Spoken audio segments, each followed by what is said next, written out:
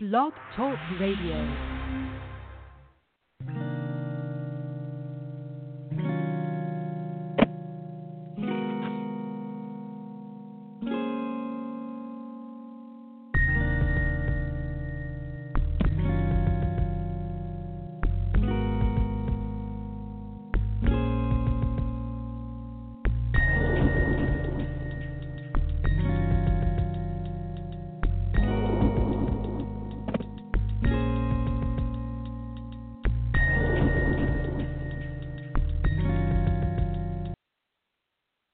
Good morning, and welcome to another episode of A Sound Heart Radio.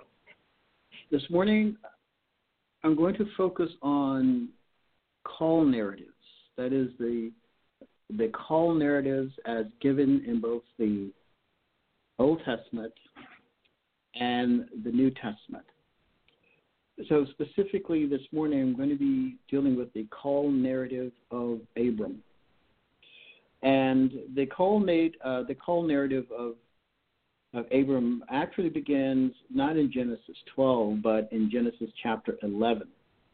So we're going to begin in Genesis chapter 11 at verse 31, which reads, Terah took his son Abram, his grandson Lot, son of Haran, and his wife and his daughter-in-law Sarai, the wife of his son Abram, and together they set out from Ur of the Chaldees to go to Canaan. But when they came to Haran, they settled there. Verse 32, Terah lived 205 years, and he died in Haran. Now, obviously, in chapter 11, verse 31, we read that Terah was the father of Abram. And so he sets out to go to Canaan, but interestingly enough, God did not call him. God called his son Abram. And so notice that they settle in Haran, and there they remain.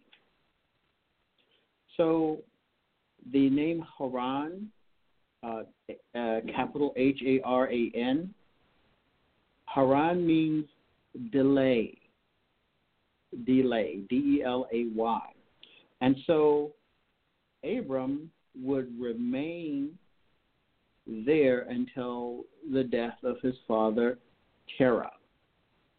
And then in chapter 12, verse 1, we read that after the death of Terah, the Lord said to Abram, leave your country, your people, and your father's household, and go to the land I will show you. So the call of Abram is specific. It is decisive. And so we have this very powerful understanding of a call narrative, and specifically the call narrative of Abram. So number one, divine revelation is situation specific. God did not call Terah. God called Abram. And so now if you notice something about the heart of Abram, you're going to notice something very powerful about the heart of Abram. Two, divine revelation is decisive. God's plan will be executed through an individual who believes him, who accepts his will. God's work will be done through the heart of one who allows his will to be shaped by the Word of God. 3, divine revelation is given in stages. And notice what God says to him in verse 1 of chapter 12. I go to the land I will show you. Verse 2, I will make you into a great nation, and I will bless you. I will make your name great, and you will be a blessing. Verse 3, I will bless those who bless you, and whoever curses you, I will curse, and all the peoples on earth will be blessed through you. And this has been fulfilled through the coming of Yeshua HaMashiach, that is Jesus the Messiah. And indeed, all the nations of the earth have been blessed through the salvation that one may have through believing into the person of Jesus Christ. So, verse 4, so Abram left as the Lord had told him. Now, this is very interesting. So notice the dynamic that we have going on in verse 4. So Abram left as the Lord had told him, and Lot went with him. Abram was 75 years old when he set out from Haran. He took his wife Sarai, his nephew Lot, all the possessions they had accumulated, and the people they had acquired in Haran. And they set out for the land of Canaan, and they arrived there. And so we have Abram obeying the voice of God. We have Abram doing the will of God from the heart. And because Abram followed the heart of God, God blessed him. And so later on, we will see, because of his obedience, Abram will receive a new name. A new name is also part of of some of the call narratives. And so it is very important to understand that aspect too. So Abram will become Abraham. And also because of his faith, he will be named the friend of God, the friend of God, a very rare designation in the scriptures. So we read that he arrived there. Now, when we turn to the New Testament and we read the book of Hebrews, we have something also that is very important in Hebrews chapter 11, beginning at verse 8.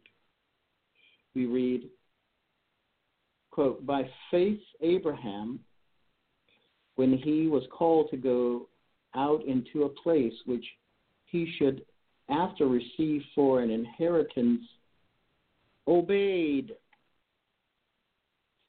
And he went out, not knowing whither he went. And so notice what the writer points out, obedience, obedience. The theme to the book of Deuteronomy is love and obedience. Love and obedience. We are to love the Lord our God with all of our heart, mind, soul, strength. We are to love God. Abraham loved God. Therefore, he obeyed God. This is a truth that we cannot overlook. Love in Scripture means obedience for the believing one. So he obeyed, and he went out. Now, notice the rest of the verse. And he went out, not knowing whither he went. Remember, divine revelation is given in stages. We are to walk by faith and not by sight. Abraham did not live his life through empty, limited empiricism. That is what he could see with his senses. God called Abraham to live a different life, a life of listening to God and doing what God, not what God asked, not what God suggested he should do, but what God told him to do. So Abram, at this stage, his name is Abram, obeyed. And so this is very important for us as believing ones to hear. God blesses obedience to his will. God will always bless those who are obedient to his will. Now, in the book of Jonah, we read about a prophet, and there is a call narrative in the book of Jonah. Jonah was called of God to go and speak his word, and we read that that this prophet Jonah reared up. That is, the word pictures that of a horse that has reared up its front legs and snorting into the air. And so it is a picture of radical disobedience. Jonah did not want to accept his call narrative to go and preach grace to the enemy of his people.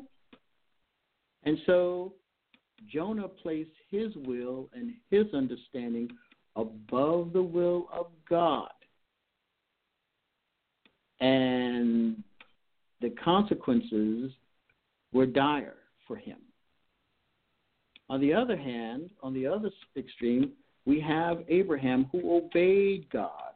And we read, and it was counted to him, or Abraham believed God, and it was counted to him as righteousness.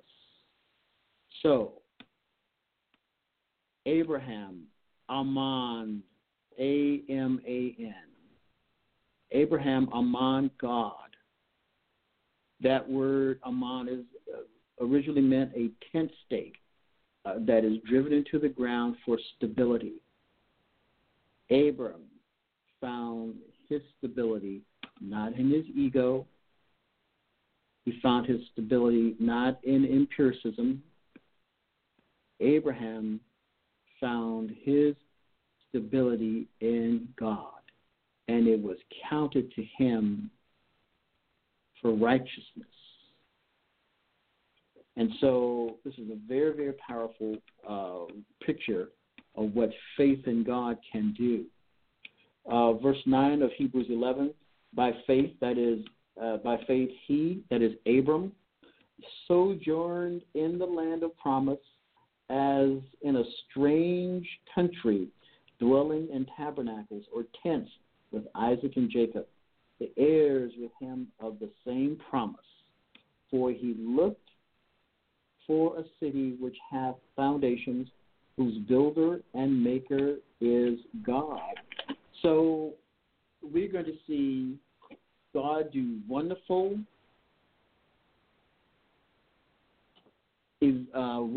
actions through this family who learned to obey him, this family who listened to him, this family who knew that if they believed God and followed the will and word of God, they would be wonderfully blessed. Now notice,